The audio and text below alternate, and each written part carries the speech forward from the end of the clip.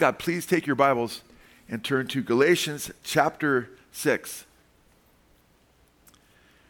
Be a little topical message, although we'll be looking at a few of the verses in Galatians and elsewhere, of course. We usually look at a lot of scriptures, and we believe strongly in going through the Word of God, amen, and letting the Word of God permeate our hearts and learning what God has to say and what the Lord wants us to know. And the name of this message is Bearing One Another's Burdens. Bearing one another's burdens. Do you find yourself in your own life preoccupied with yourself? Because that's a sign of the times, you know. The Bible says last days men will be lovers of self, right? Covetous, boasters, proud, blasphemers, disobedient appearance, unthankful, unholy, without natural affection, truth breakers, false accusers, inconvenient, fierce, despisers of those that are good, traitors, heady, high-minded, lovers of pleasures more than lovers of God, having a form of godliness but denying the power thereof. And it goes on to talk about how, you know, as evil men snuck in women's houses that were weak-willed and led them astray. These people that'll be like that will oppose the truth of God. And he goes on to warn that all those who live godly in Christ Jesus will suffer persecution because the world would be so narcissistic, you know. And evil men will proceed from bad to worse, he goes on to say. So the times are supposed to get really bad, and you can see it before our eyes right now. People are just so self-centered. But that's not what we're called to be as believers, amen? And we're called to bear one another's burdens. And you can understand if you're really growing in Christ or not, whether you are with a motive to glorify God and be a blessing to others, whether you're seeking to bear the burdens of others, or whether you're just trying to feed your flesh.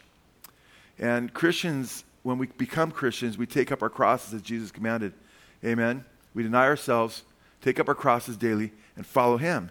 And part of following Him is bearing one another's burdens. And bearing the burdens of others is a mark of Christian maturity.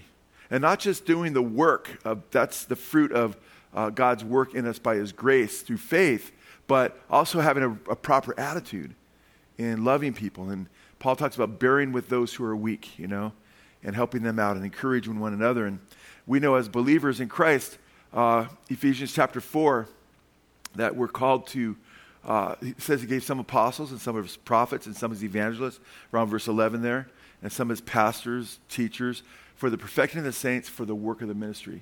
So God gives Christian leadership to perfect the saints, to feed the sheep, to guard the sheep, and to encourage them to minister one to another. And as Christians, we ought to be doing that. I mean, how many of you were encouraged by the worship tonight? The Bible says singing to one another psalms and hymns and spiritual songs. Well, that just doesn't happen. It wasn't as though, you know, Jonathan came up here before the service began and popped a can and out came a worship team and everything was just ready to go. You know, people had to sacrifice their time, their talent, their treasure to minister to us and encourage us in song. And we're called to encourage one another in psalms, hymns, and spiritual song. Amen? So, but that's because people that are leading in worship, at least I know in this fellowship, they love the Lord. They want to worship Him and they want to encourage their brothers and sisters in the Lord. And it takes sacrifice. But not everybody's called to be on the worship team. Not everybody's called to, take care of the children, which to me is one of the most important things to do. We're given different gifts, but we're called to build one another up. And I've encouraged you over and over again that the ministers in the church are all the believers, amen? And we're called to bear one of those burdens. So I want you to go to Galatians chapter 6. And specifically, I want to look at verse 2. Bear one another's burdens, and thereby fulfill the law of Christ. And we'll look at the context of that verse, although I want to really focus on bearing one another's burdens today.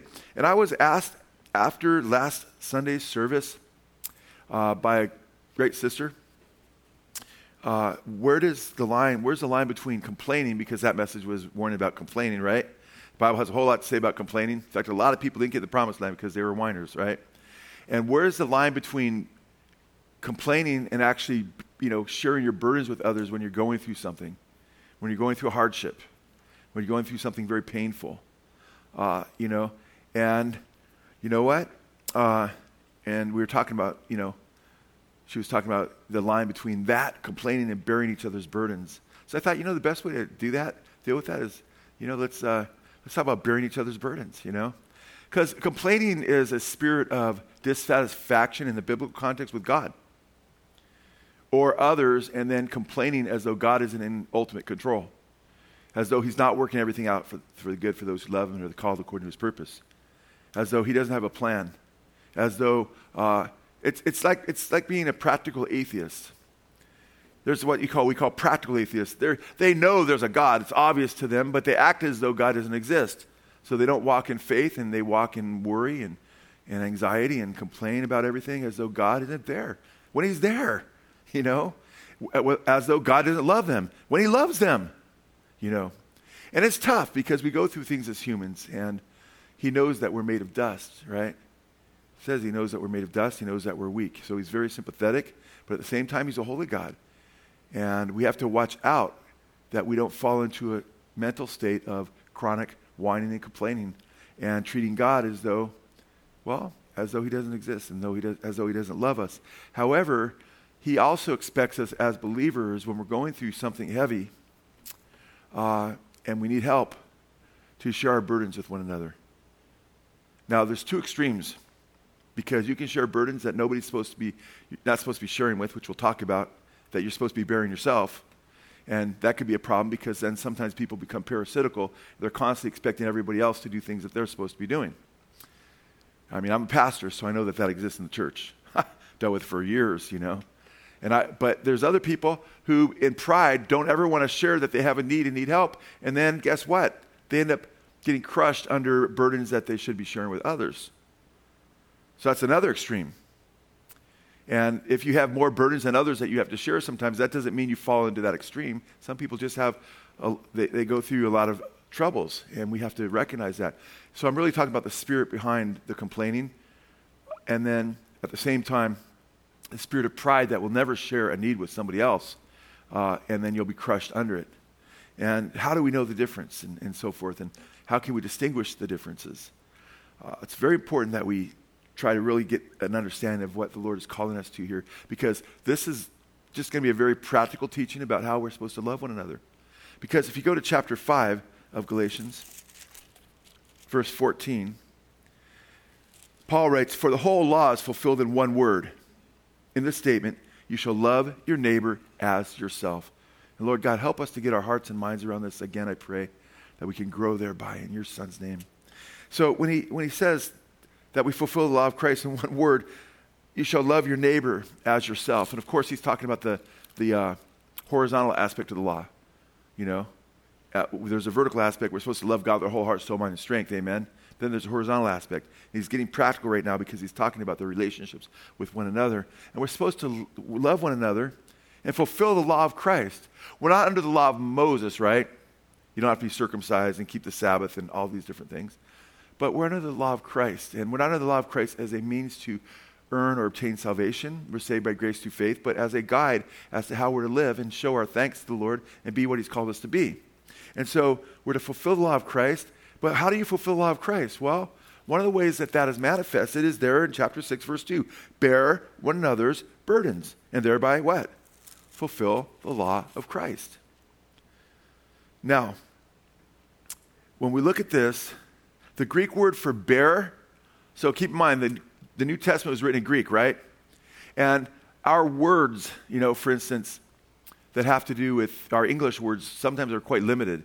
Sometimes we'll use one Greek word to translate a host of, or one English word, I should say, to translate a host of Greek words. And I don't want to get into that other than to say it's nice to look at what the Greek word actually means, because sometimes you can miss some of that. But it has a similar to our English meaning, but the Greek word is bastazo, okay? Now, bastazo means to carry, to take up, or even to take away, and even carry off in some context. So this word bear means to carry, or to take up, and even to carry off, as I mentioned in certain contexts. And the Greek word for burden there is baros. So you have bastazo means to carry, and baros, because it's a omega instead of omicron in the Greek, which is both are O's, but one's a ah. So baros, and it means a weight. Simply that, just it's a weight, something that weighs and it's hard to move to a degree. And so we're called to, guess what? Bear, hold up, help people with the weights that are crushing them, that are holding them down. and God gives us hearts to do such, He's such an awesome God. And it's just amazing seeing how people love one another and minister one another in fellowship. You can see the love of Christ, the law of Christ being fulfilled to a degree. The Lord says to the church of Thessalonica that he commends them for the love for one another, but then he says, still abound more and more in your love to one another. So I'm not getting down on you saying you're not a loving fellowship. We've got a very loving fellowship here. It's amazing. But we're called to grow in that love to one another. Amen? And it's interesting because this concept, to love one another and bear each other's burdens doesn't come from the New Testament. Now, the law of Christ becomes more specific to the New Testament because Jesus said, love one another as I've what? Loved you. Amen? You can't find that anywhere in the Old Testament. That's the law of Christ.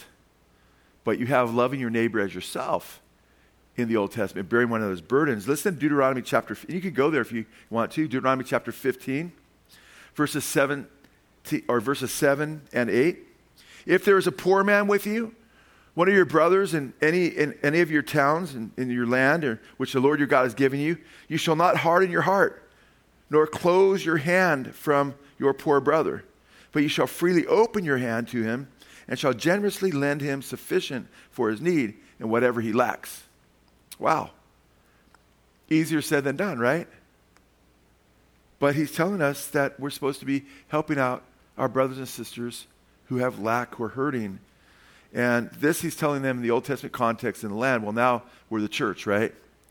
And we're on the way to the promised land, which is the heavenly kingdom. But we're called to bear each other's burdens in the New Testament as well. Now look at verses 10 and 11. Right after that, he says, you shall generously give to him. Doesn't say, you give him a little bit, a speck of what you have. No, generously give to him. And your heart shall not be grieved when you give to him. In other words, you shouldn't be, I can't believe I have to give to this guy. No, you shouldn't be grieved. You should be, the Bible talks about being a cheerful giver. Amen. The Bible says those that lend to the poor, lend to the Lord.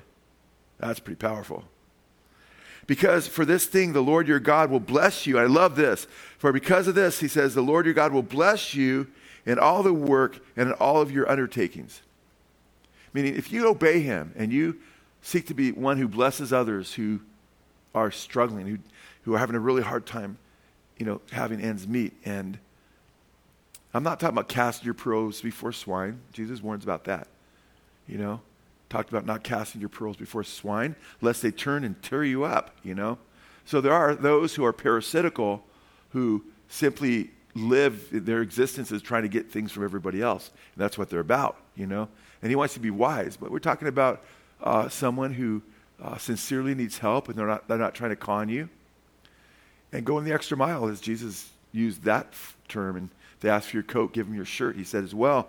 So he says, for the poor will never cease to be in the land, and therefore I command you, saying, you shall freely open your hand to your brother, to the needy, and poor in your land. Now again, God will bless you, he says earlier, in all your work and in all your undertakings.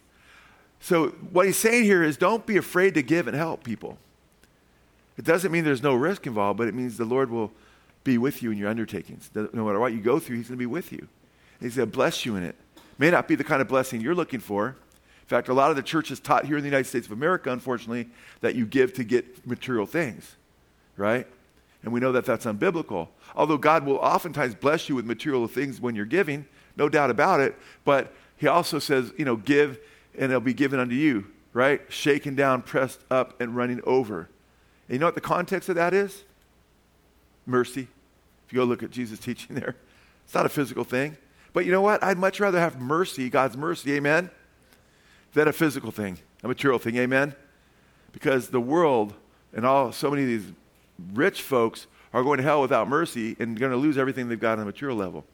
So it's important for us to understand, you guys, that God's going to take care of you as we bear each other's burdens. And you're going to be blessed in that. Jesus said it's better to give than to what? Than to receive.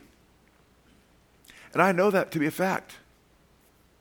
I know that I'm most joyful when I'm sharing the gospel. By far. Whether it's with strangers, or whether it's my brothers and sisters, or it's with my family. When I'm sharing God's word and loving on them. I'm a pastor, so I'm called to feed. The Lord says to Peter, feed my sheep. Peter says to the elders, feed God's people. you know? So I'm called to do that. But at the same time, as believers, we're all called to encourage one another. There's a lot of verses that talk about, I've gone through I've done some messages called the one another's. Talks about ministering to one another, encouraging one another's, bearing one another's burdens. There's so many one another's. We're a body. Amen? And like your physical body is interdependent. The organs are interdependent with your hands, your feet, your eyes, your ears, your taste, your nose. And you've got all these organs and all these cells. You got these, if you had COVID, you have these antibody cells now. And then, your antibodies disappear in 3 months. Well, no, there's also these called helper T cells that are there now. Yeah, okay. That'll be around for a while. And there's different types of helper cells. Some just link onto that COVID and destroy it. Some just build up other antibodies. I think those are the helper B cells. Build up other antibodies. We got all kinds of work going on in our bodies that we don't know about. That's a blessing. Well, guess what? God has all kinds of work going on in his body, okay? And he wants you to make sure you're one of those helper cells, amen? That's blessing, that's encouraging, And you might be watching out for, wow, this guy just came in, and you know what? This guy, man, he's wearing, a trench coat, and, he's lying people in a real strange way and so forth, And you might be like, I need to make sure I got heads up there. I'm watching that guy. Maybe I'm going over to him. Maybe he means something bad. Somebody else might see that guy and say, poor guy. He needs a hug. You don't know which one it is sometimes, right? And you just love on people. So it's different way. People have different gifts, Now, it's not a gift to say to everyone, you're suspicious about everyone. That's sin, if you're suspicious about everybody and can't love on anyone. But you have to seek the Lord because the Lord's given us different gifts and different administrations of those gifts. You also have to be aware that not everybody has the same gift. How many of you can say, thank the Lord, not everybody has the same gift? Amen. Amen? That's right. I'm glad we don't all play the drums. Sometimes it seems like all my grandkids play the drums, though, Jim. But yeah, we all need each other, and we're a body, and we're supposed to work together. We're supposed to be helping one another, and supposed to be helping lift the weight off of one another. And that means if somebody's really sick, we can step up and try to help them out in some way. Amen? It might be through praying for them. It might be by simply sending them a text, letting them know that you love them and that you're praying for them. It might mean by making them a meal, right? And we have a lot of that going on right here in this fellowship. There's, we have it organized to where if somebody's sick or hurting in the fellowship and they're in need, you can make meals for them and so forth.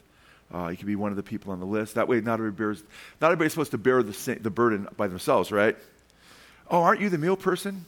Don't you make meals for everybody in the church whenever they're having a hard time? You know how nobody can do that. We need each other, I need you guys. I'm constantly juggling. And sometimes people think that there's 50 of me, No, I've got only so many hours a day, and I'm constantly juggling things. And it's funny, when I was driving here, coming into Easy Street, I'm sitting there, and I look up, and I see Nico, and he's in this white truck, and he's smiling. And I'm a big old smile. And I'm right behind him. And I go, I know what he's thinking, because I'm like, I'm always changing my message up and adding things and taking things away and praying about it. That's my life, in a lot of ways. Oh, and I have some leisure time here and there, but if I didn't have any time with my family, then I wouldn't be a good dad either, or a good husband. So I try to balance it out, but we need one another to help each other out, You can't look at 10 people and say they should be doing all the work. If you say, what am I doing? Amen. Am I ministering?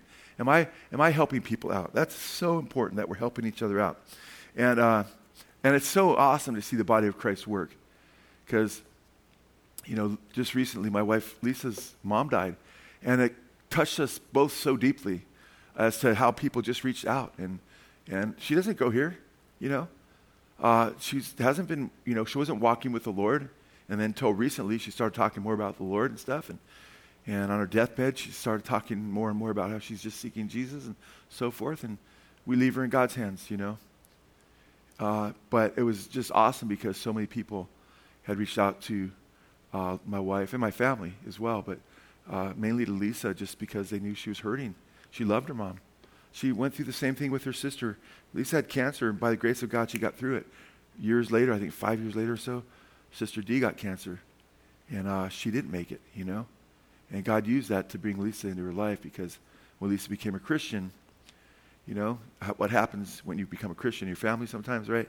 sometimes there's some distance, and she would hope there had been greater closeness. She shined the light of Christ. But God used that time. I think it took about a year or so, just over, almost a year and a half or so, too, before she had passed. But God really opened up Dee's heart to really seek the Lord.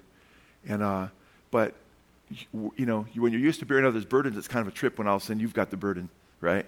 I mean, I had COVID in December, and I was told I was going to die, and I'm laying in the hospital. I'm like, hit me. This is kind of just, what in the world's going on here? Okay, seeking Jesus, hands in the air, crying out to him. But before I knew it, I'm like, I have the burden of the fellowship.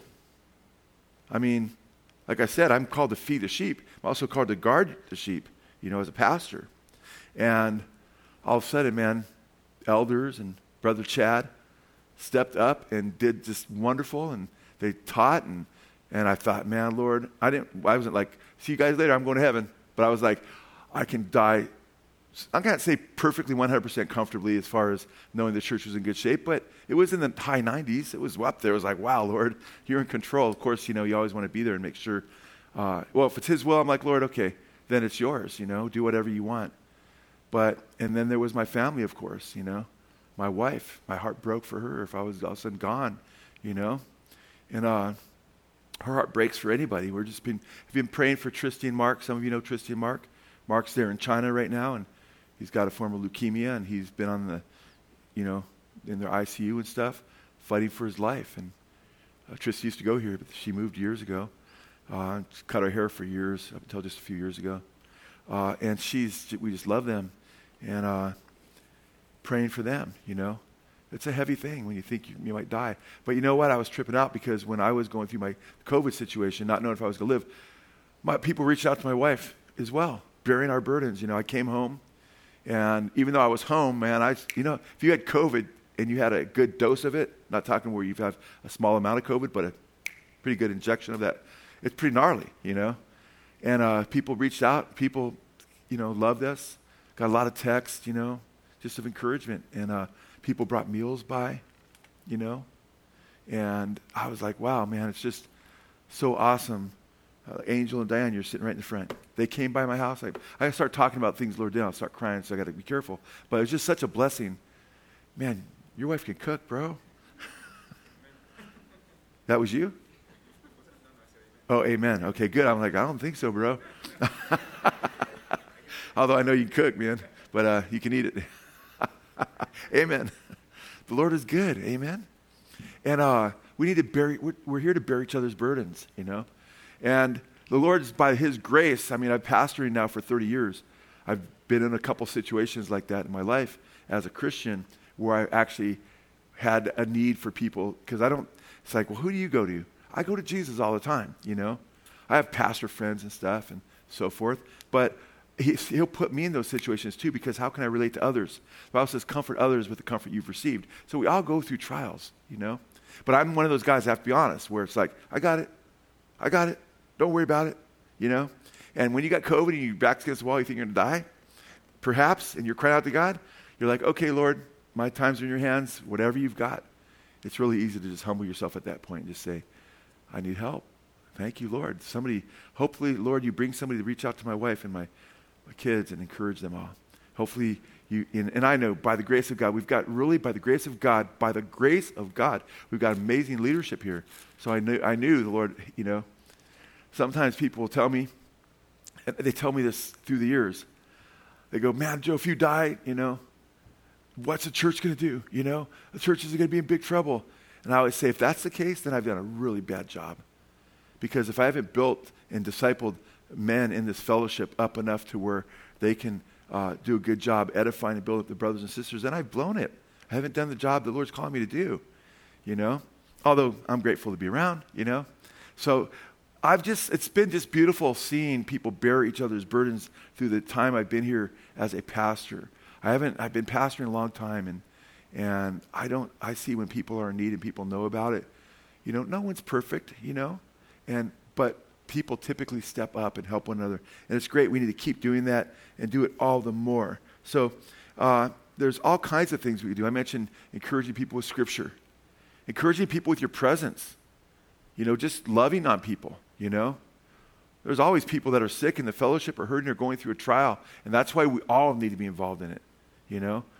You can't have 100 people. And I was grateful. Part of me, I hate to say it, part of me was grateful that nobody could visit me because I was so wiped out. I'm like, man, I started to give you a different view for visiting people. I'm like, next time I visit people, I'm not going to stay for an hour. Poor people, because you're wiped out. You're like, I'd be like, wow, 20 people in a row. I'd be like, can you guys please leave if you really love me? You know, or something like that, you know. But you know what? Getting all these encouraging texts and people loving on me, and if it was open, of course, I'd love to see people to a degree. But we also, that shows you that we don't all, everybody doesn't need to be involved in helping the same exact person. But if we all help different people at different times, you know what I'm saying? We spread out, we say, Lord, you show me. But at the same time, it would be a shame if you're like, well, somebody will reach out to them and nobody does. You know what I'm saying? So you have to be very, very careful with this too and prayerful. Now, sometimes it's a burden where you can just, you know, buy someone groceries so he loses their job, you know. They're not parasitically just trying to go to everybody and refusing to get a job and trying to get money from people, but they're sincerely going and seeking the Lord, because the Bible says if they don't work, don't let them eat either. In other words, don't sustain somebody who is leeching. You know, if they're not desiring to work, but they want you to use your money and everybody else's money, that's not good, because that person's not right with God. You're patting them on the back while they're in rebellion to God, you know. But let's say somebody, you know, they're a sincere believer, they love the Lord, and they lose their job, you know. That means the way you can bear their burden is just, you know, simply buy them groceries. If it's not a meal, maybe you can buy them groceries for a few days. Or maybe you're like, man, I can't even pay, I can barely meet my own bills. Well, maybe you can pull some resources together, right? Call different people. This happens sometimes. It's like, hey, why don't we get this guy's groceries? Or you might be a little, you know, you might say, hey, I want to pay one of your, you know, your groceries paid for. Instead of goodbye, hey, can I pay off one of your utilities this month or something like that? Obviously, you know, the whole church can't typically pay everybody else's mortgages, right? Because people have a hard time making ends meet themselves. But the Bible says to bless others in accordance with how the Lord's blessed you, you know? And there are other people, different people that can step up in different ways. You might go to a food pantry that you know about to help someone, you know? There's a lot of different ways that we can reach out and help one another. I love Acts chapter 11, verses 27 through 30, because there's the church of Antioch. And this is the church that comes to the knowledge that there's a famine that's going to take place in Judea. It's prophesied. And then it actually happened. And guess what? It's not like they had a ton of money, but they gave an offering and gave it to the apostles to bring to Judea to help that church. They didn't even know the believers there. They just want to help their brothers and sisters in Christ. And that's the thing we need to understand. We have brothers and sisters in Christ, not just here, but everywhere. Amen? And I love it. I mean, praise the Lord. You know how many people in this fellowship have stepped up and helped the Mexico church in significant ways? And whether, not just talking financially, there's been a ton of people that have gone over there who've helped build, who've helped pray, who've helped reach the lost, who've done things, others that have given financially, others that are still praying. That's a beautiful, beautiful thing. That's the Lord. The Lord's looking for us to be like Him. And He yearns for us to be like Him. And He gave it all for us, amen, and on the cross. So I love it, man. When there's been, catastrophes, like in New York, some people from the church went before. Katrina. Joe, you went to Katrina, right? Was that you? Right? You were one of the brothers that went there. People go out and help. The Philippines, they had the typhoon, right? Thousands of people dead. Our church went 2 or 3 times to go bring relief and help rebuild. And we rebuilt a Christian school there, you know, seminary type school. And guess what? The Lord says when you do those things, you're involved in those kind of undertakings, the Lord will bless you, right? Remember that? We read that verse? Well, Danny Boy came back with a new wife, Yunara. He got blessed, right? Jim reaches out to people in the Philippines, and he's been helping the orphanage. He visited there a couple times, and 2-3 times, and he's got a wife. It didn't happen the same way, but Rochelle. And I love what they're doing. They're taking her front yard in the Philippines because they live here. She moved here. And there's like 50 kids that show up for rice and beans. And I've seen video of it. It's just beautiful. And they purchase. I said, hey, the church will help you buy that. Church can pay for. They were going to get a speaker system that they can run through the phone as they share the gospel. She's sharing with these kids the gospel. And it's beautiful. You watch it. These kids are just so excited. They're getting food, and they're hearing the word of God. They're singing worship songs. That's what it's all about, you know? It's so beautiful. And I say it's better to give than to receive. When Jimmy shares it with you, you know, or Rochelle, they just light up because it's so neat to be in people's lives and see their lives change. And God says he wants to use you to do that. And that happens right here, happens beyond these walls as well. And it's neat too because, you know, every month, these kids are so poor. But I mean, the kids come on a weekly basis and they hear the word of God. And they have song and they really get into it. You know, they're excited. They worship with excitement. And they don't have birthdays. They don't have the money to have a cake. So every month, whoever's birthday it is that month, they have a cake for all those kids and they just get all excited, you know. Just these things that are just so practical and so beautiful that we can do because the Lord's blessed us in so many ways, you know. And it's nice to know, too, that there may be a time when you're in super need and it's like, wow, we're like a third world country all of a sudden. And you'll be very grateful that people are reaching out to you because you don't even have toilet paper because guess what? Costco don't even exist anymore. And then the help really matters. And, you know, that may not happen and probably won't, but who knows? It could. Depends how bad things get because things are pretty sad. So we want to bear each other's physical burdens to, you know, a degree, but also, and we have to be careful. Like I said, Jesus said to be, you know, wise as serpents, harmless as doves. And he did talk about going the extra mile, right? We talked about that. But he also did say, as I mentioned, not to cast your pearls before swine. I've had people, and I tend to err on the side of caution. If you ask anybody in leadership that's been blessed any time long, I err on the side of grace in helping people. But I'm also careful and wise. Try to be careful and wise about it. Because I've had people come by, and the only time they come by, there was a guy that would come and stand in the back for years. And then he's just show up at the very end, and he wants money from the church. And he hit all the churches. The first few times he came by, we helped him a little bit, you know, just a little bit. And then I happened like 2 or 3 times. And I asked the guy, you know, hey, you know, what are you doing? What are you doing for work, you know? And then we want to see evidence at one point that the guy's actually looking for a job. And then, hey, are you following Christ? Because this is God's money, you know? The last time I helped him, it was maybe the 3rd time, I gave him a little of my own money because I didn't want to give him the church's money because I didn't know if the church would agree if I gave him money at that point. But I wasn't sure not to either, you know? So, but it wasn't a lot of money. It's probably just $20-$30 or something. But, you know, matters to us, right? But what I'm saying is you have to be wise and prayerful. And I've had cops and clergy meetings, you know, and stuff with the chief of police here in Simi Valley and other officers. And I've had people step up and they've talked about the homeless in this area and how it's really tough because by helping them, you're enabling them with drugs and everything else. So sometimes you got to be really careful who you give to. If I'm giving to someone on the streets, and I can't say I do this every time when I help someone on the streets because I don't always follow this principle, but usually I do. If I can, I try to get them something tangible to eat instead of giving them money, you know. Once in a while, I'll do the money thing, but it's if I have a decent feeling that, you know, maybe this person's really down and out. But I've probably been taken a few times. But I'd rather be taken a few times than close up my heart to everybody that's in need and use the excuse, nobody's really in need. They just all need to get a job. We have to be really careful because if we just look at everybody, they just need to get a job, and they're probably doing drugs, and then we just write everybody off, we might be failing some tests the Lord puts before us. Amen? Are you with me? How many of you go through that same struggle? You're like, this is kind of hard sometimes. I'm admitting it's hard. You don't always know. It's why it's important to be prayerful, you know. I learned when I was a real young Christian. Some guy was in need, a couple kids, and his car broke down. I was in the valley, and he just needed a little bit of money. It was $40-$50 or something to get his car going. And I was a young Christian. I wasn't sure, but I'm like, he's not lying. I'm probably not. Give him a little money, you know. A couple hours later, I'm going down the same street, and I don't think it wasn't enough and he couldn't find one more person to help. I just think that's just what he did, you know.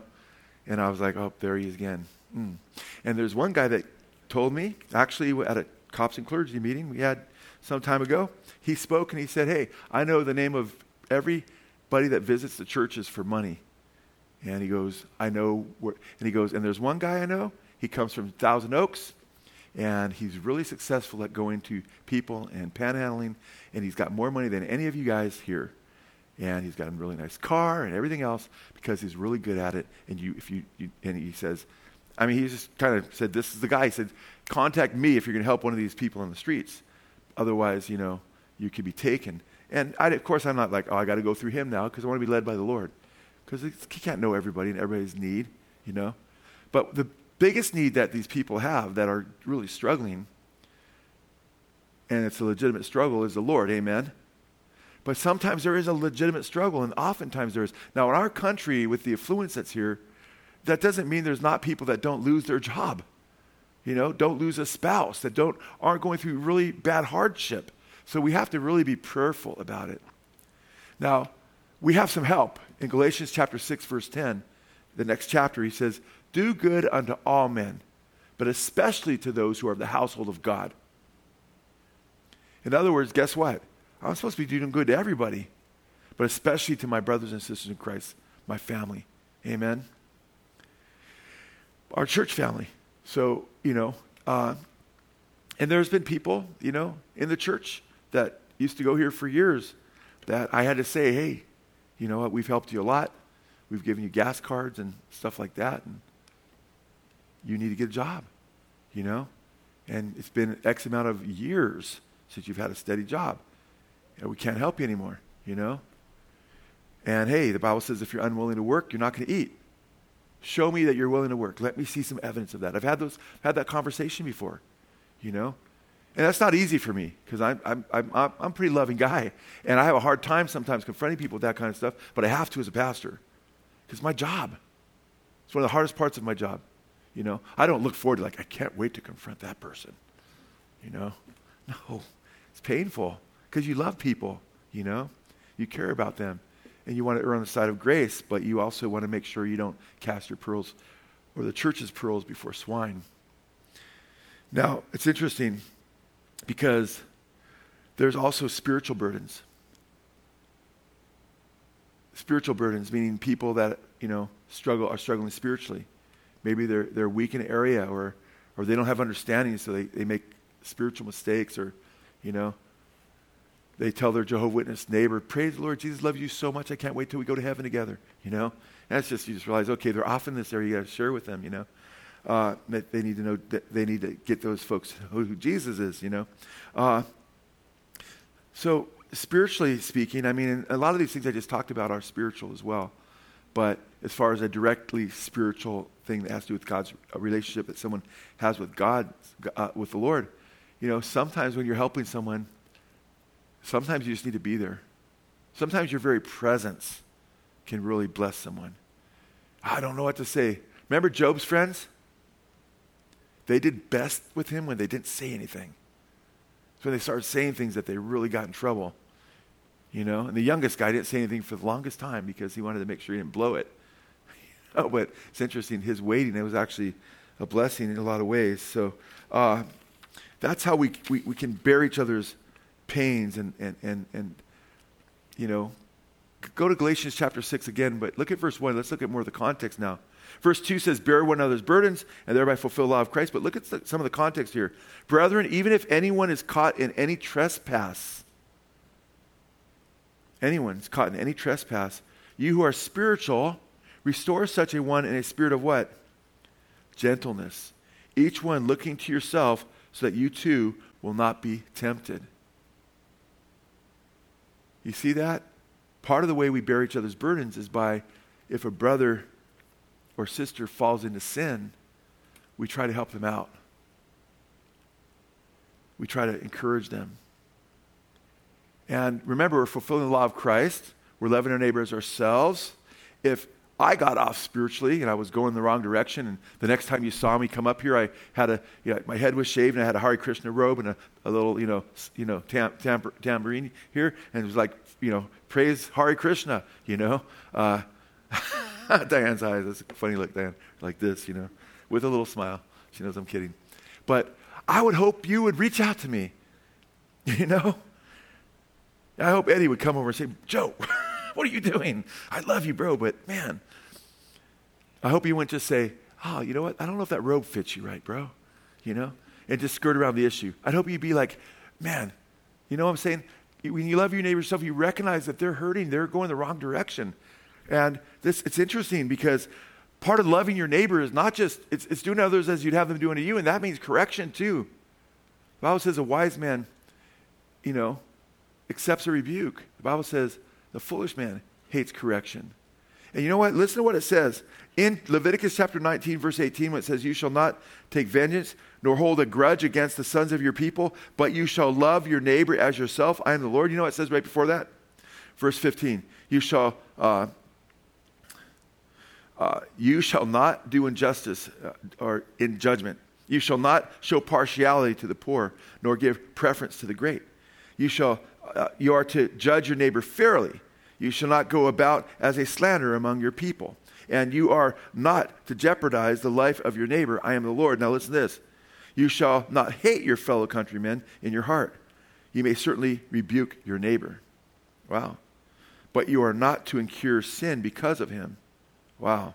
In other words, don't let someone else's sin lead you into sin by the way you treat him or, don't treat him. You shall not take vengeance nor hold any grudge against the sons of your people, but you shall love your neighbor as yourself. I am the Lord. And this term right here, brother, if any of you is caught in any trespass, caught, overcome, the Greek word is translated overtaken. You can be overtaken in trespasses. And the idea isn't somebody that just totally falls away, but the idea is that they fall into sin and it could just continue to repeat and they could fall away. It's all sin. It has to do with somebody that falls into a sin. They're not, right before this in chapter 5, he talks about walking in the Spirit, be led by the Spirit. Amen? And then, so you got this walk going on, and all of a sudden they're not walking now. They've just fallen into something. Okay?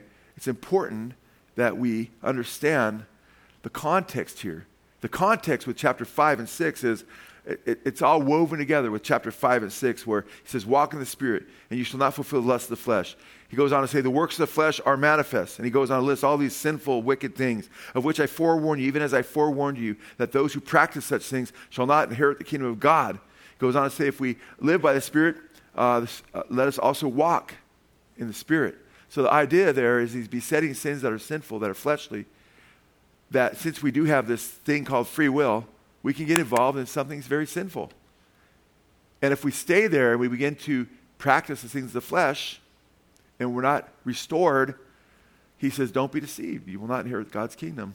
In chapter 5, he says, for certain, I warned you, even as I warned you before, those who practice these things will not inherit God's kingdom. Chapter 6, this chapter we're in right now, look at verses 7 through 9. Do not be deceived. God is not mocked. For whatever a man sows, this he will also reap. For the one who sows to his own flesh will from the flesh reap what? Corruption. But the one who sows to the Spirit from the Spirit will reap what? Eternal life. It's the opposite of corruption. Verse 9. Let us not lose heart, right? Let's not lose heart, guys. I'm doing good. We're supposed to continue to trust the Lord and follow him. So if somebody falls into a sin of the flesh and they haven't repented and they're still practicing it and walking in it, they're overtaken. The Greek word there is prolambano, to be overtaken, prolambano. Vine's Greek dictionary defines it as basically being caught by the trespass through his being off guard, in contrast to premeditated practice of evil. So it's almost like someone's just overtaken. Now they're in danger, okay? Thayer's Greek lexicon of the Greek has of prolambano, to take one by forestalling, i.e. before he can flee or conceal his crime, i.e. surprise, defect, and so forth. So it's the idea of somebody just, all of a sudden, man, they've been walking, but all of a sudden, boom, they just fell into something. And they need help to get out of it. And we're supposed to seek to restore them and love them as we love ourselves. And notice he says in chapter 6, verse 1, brethren, even if anyone is caught in any trespass, you who are what? Spiritual. It's calling those who are spiritual. Now guess what? All Christians ought to be spiritual. But there are those who are babes in Christ. Amen? They're still young in the Lord. They haven't gotten too far past John 3:16 in their knowledge of the Scripture.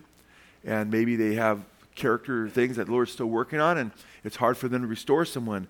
But he tells us to walk in the Spirit, to be led by the Spirit, So we can actually not only be right with God and please him, amen, but so we could also be on part of this rescue mission team.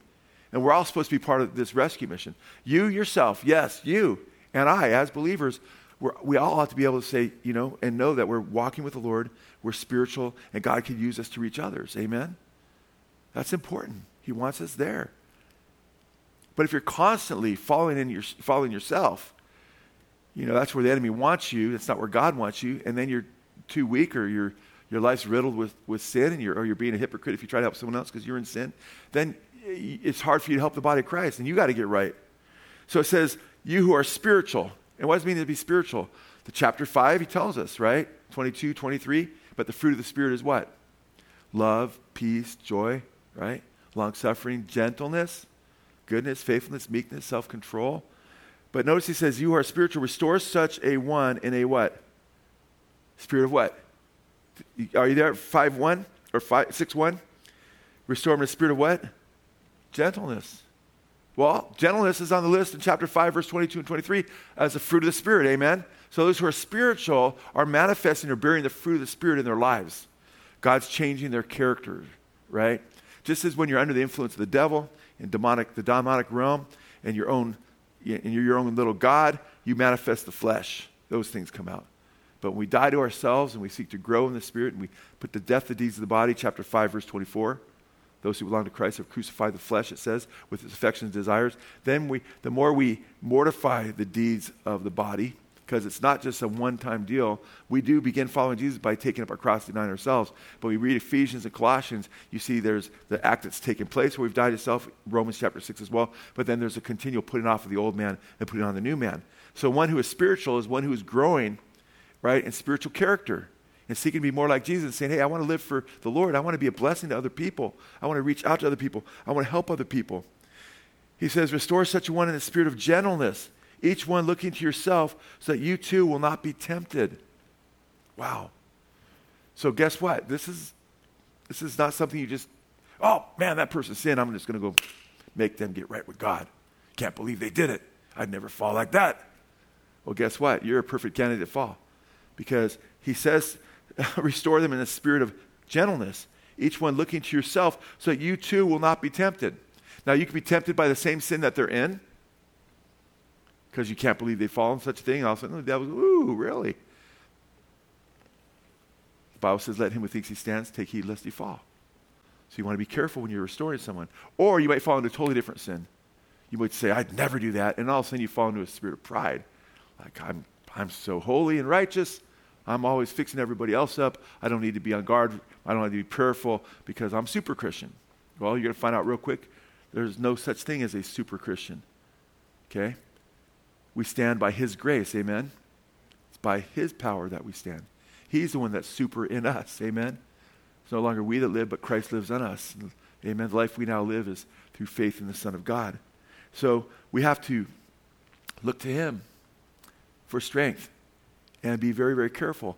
If you are being arrogant and think, and you're always thinking you're higher than everybody else, more holy than everybody else, well, that's the problem the Pharisees had, it says they thought that they were more righteous than others. And they were aloof to others. And that's why they couldn't even understand and get their brains around when Jesus was talking about what it meant to love one another. The parable of the Good Samaritan, amen? He let them know what it really means to love one another. But they want nothing to do with people from another racial background. And Jesus was basically letting them know what it meant to love your neighbor.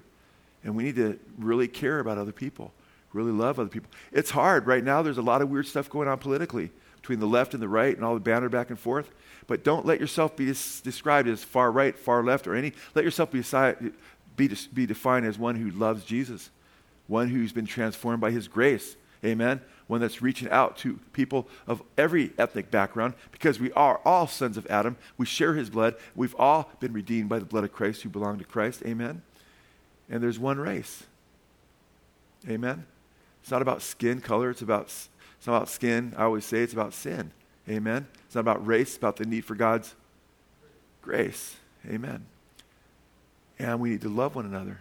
And that's the beauty of the Christian church, true Christianity. I love it, man, because you can look around and see people from all different kinds of backgrounds, I love that. I want to see that more and more, and I can't wait to get, one reason I can't wait to get to heaven, first and foremost, see Jesus. But I love Revelation chapter 7. People from every nation, kindred, people, and tongue who wash their robes in the blood of the Lamb, man.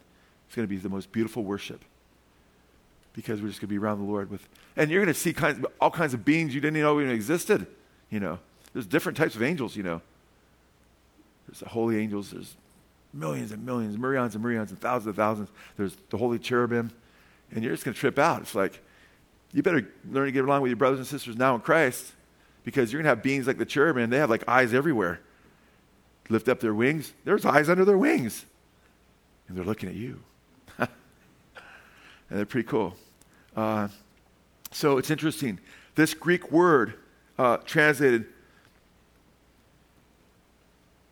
the word that's translated to restore. You who are spiritual, restore such a one in the spirit of gentleness, each one looking to yourself, so that you too not be tempted. That Greek word restore is quite interesting because it is kartatizo, and it means, I love that word, kartatizo, the meaning of the word. It's used to set a bone that's been broken. We're called to restore others. We're the body of Christ, amen? And there's people in the body of Christ that get broken. We need to set bones. We need to not just set bones, but that same Greek word, you know, it's also used of mending. That same kartatizo is used of mending nets in Matthew 4:21. It says, going on from there, he, meaning Jesus, saw two other brothers, James the son of Zebedee and John his brother, in the boat with Zebedee their father, mending, kartatizo, mending their nets. And he called them. So I love that. I don't think that's an accident. The Holy Spirit will use these words, and sometimes it's the literary mind of God. Not just, you'll see this in the epistles, you see this in the Gospels, the way they use words, but it's also the mind of God inspiring all of Scripture. And he wants us to mend people. He wants us to realize some people are torn up. Some people have broken bones. And you know what? If someone's got a broken bone, they're not always easy to deal with when you're trying to help them. Right? You ever touch somebody who has a broken bone in that area? Or a sprain, it's like, they might take it personal. Just don't touch me. God, I'm here to help. You know, that might be what happens when you're dealing with someone's sin. It's not going to be like perfect. It's going to be painful to help. But we're supposed to be gentle and have good bedside manners. How do you like to have a broken arm and the doctor's like, hey, come here, grabs you by the arm, pulls you over. You hear about the guy? He was hurting everywhere, every place on his body.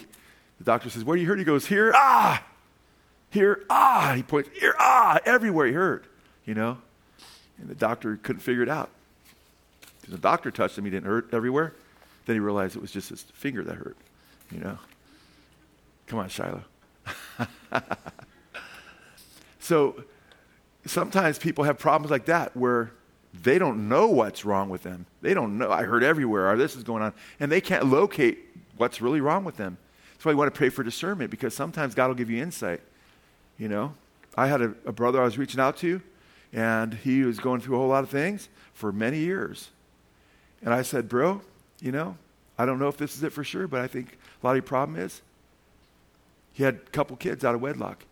He wasn't helping the kids out at all from both of the marriages, or I think it was one marriage maybe. My heart broke for him. I thought, I tried to share with him. I go, you know what? You're going through these situations all the time, but you need to take care of the stuff that you left behind.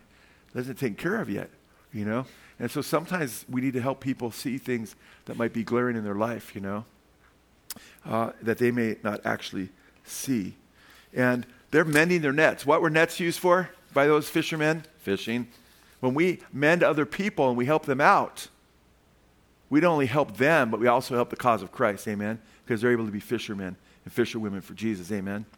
And that's why it says do good to all men, but especially those of the household of God. As we minister to the body of Christ is healthier, and we can end up becoming more effective with the gospel. If you know anything about our ministry, we really champion street witnessing, going out, sharing the gospel, witnessing. A lot of the videos I do, we go after the lost. But we also are big time about reaching the church. Not just here, but all around the world as much as we can with sound doctrine to get them right with God in areas, amen, so we can be more effective as a church. That's a big part of it. But he says that we're supposed to be watching ourselves. And then in verse 6 or verse 3, what does he say? For if anyone what? Thinks he is something when he is nothing, he deceives himself. One of the things that keeps people from loving or reaching out to others is self-love and too high of an opinion of ourselves, where it's about us. And therefore, right here he says, right after he says, bear one another's burdens and thereby fulfill the law of Christ, he warns about thinking of yourself too much. If you think you're something when you're nothing, you deceive yourself. The Bible says in Philippians 2, 3, and 5, do nothing from selfishness or empty conceit, but with humility of mind regard one another as more important than yourselves. Can you imagine if we actually did that? Regard one another as more important than yourself. Wow. If everybody did that, everybody would be taken care of. Amen? Everybody that would be, seeking the Lord would. Do not merely look out for your own personal interest, but also for the interests of others.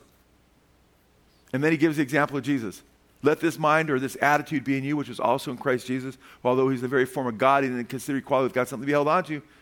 But he let go. He became a man, humbled himself, and became like us, and died for us. And not just any death, it says even the death on the cross. And then it says that his name is now more highly exalted than any name.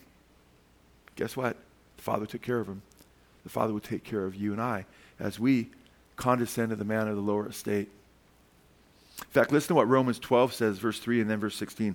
For I say through the grace given to me to everyone who is among you, not to think of himself more highly than he ought to think, but to think soberly, as God has dealt to each one a measure of faith. Be of the same mind one toward another. Mind not high things, but condescend to men of low estate.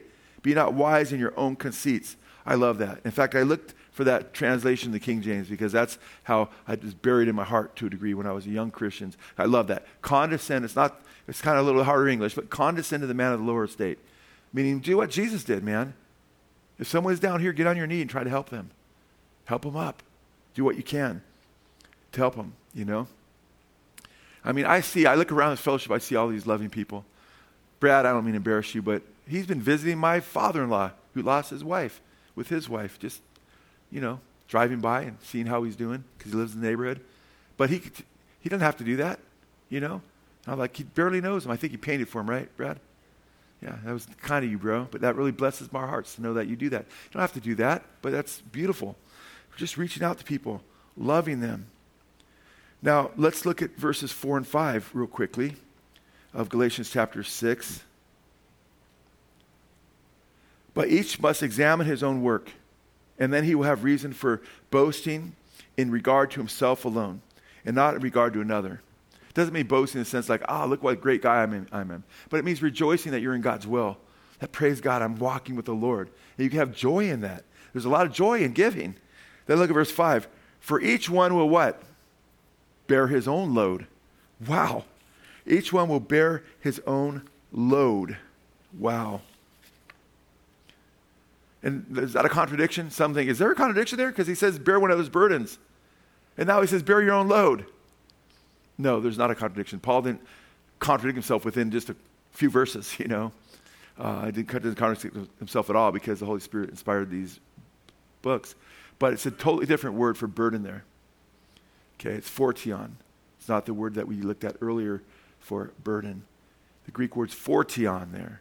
And phortion speaks of a burden that's an individual burden that's untransferable, that God's given you to bear in the context of this passage.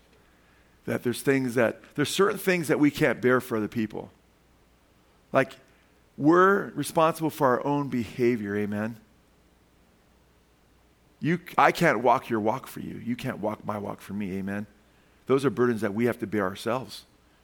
We have to go before the Lord. The Bible says without holiness, no one will see the Lord, And Peter says in 1 Peter 1:15, as obedient children, do not be conformed to the former lusts which were yours in your ignorance. But like the one who called you, be holy yourselves also in all your behavior, because as this is written, you shall be holy, for I am holy. Amen? So we can encourage people in holiness. We can warn them. We can praise the Lord for what he's doing in their lives, but we can't walk their walk. And we have to walk our own walk before the Lord. And that's what we have to be very, very careful with this, guys, because we're supposed to confess our sins to one another. Do you ever share with a brother or sister some struggle that you've had? And that would, of course, be a trustworthy brother or sister that loves you and cares about you. You know? Although if somebody ever says to me, hey, Joe, I want to share a burden with you, but you can never, ever share this with anybody else. You know what? I don't say yes. I say, well, it depends what it is. So he tells me they're molesting a child.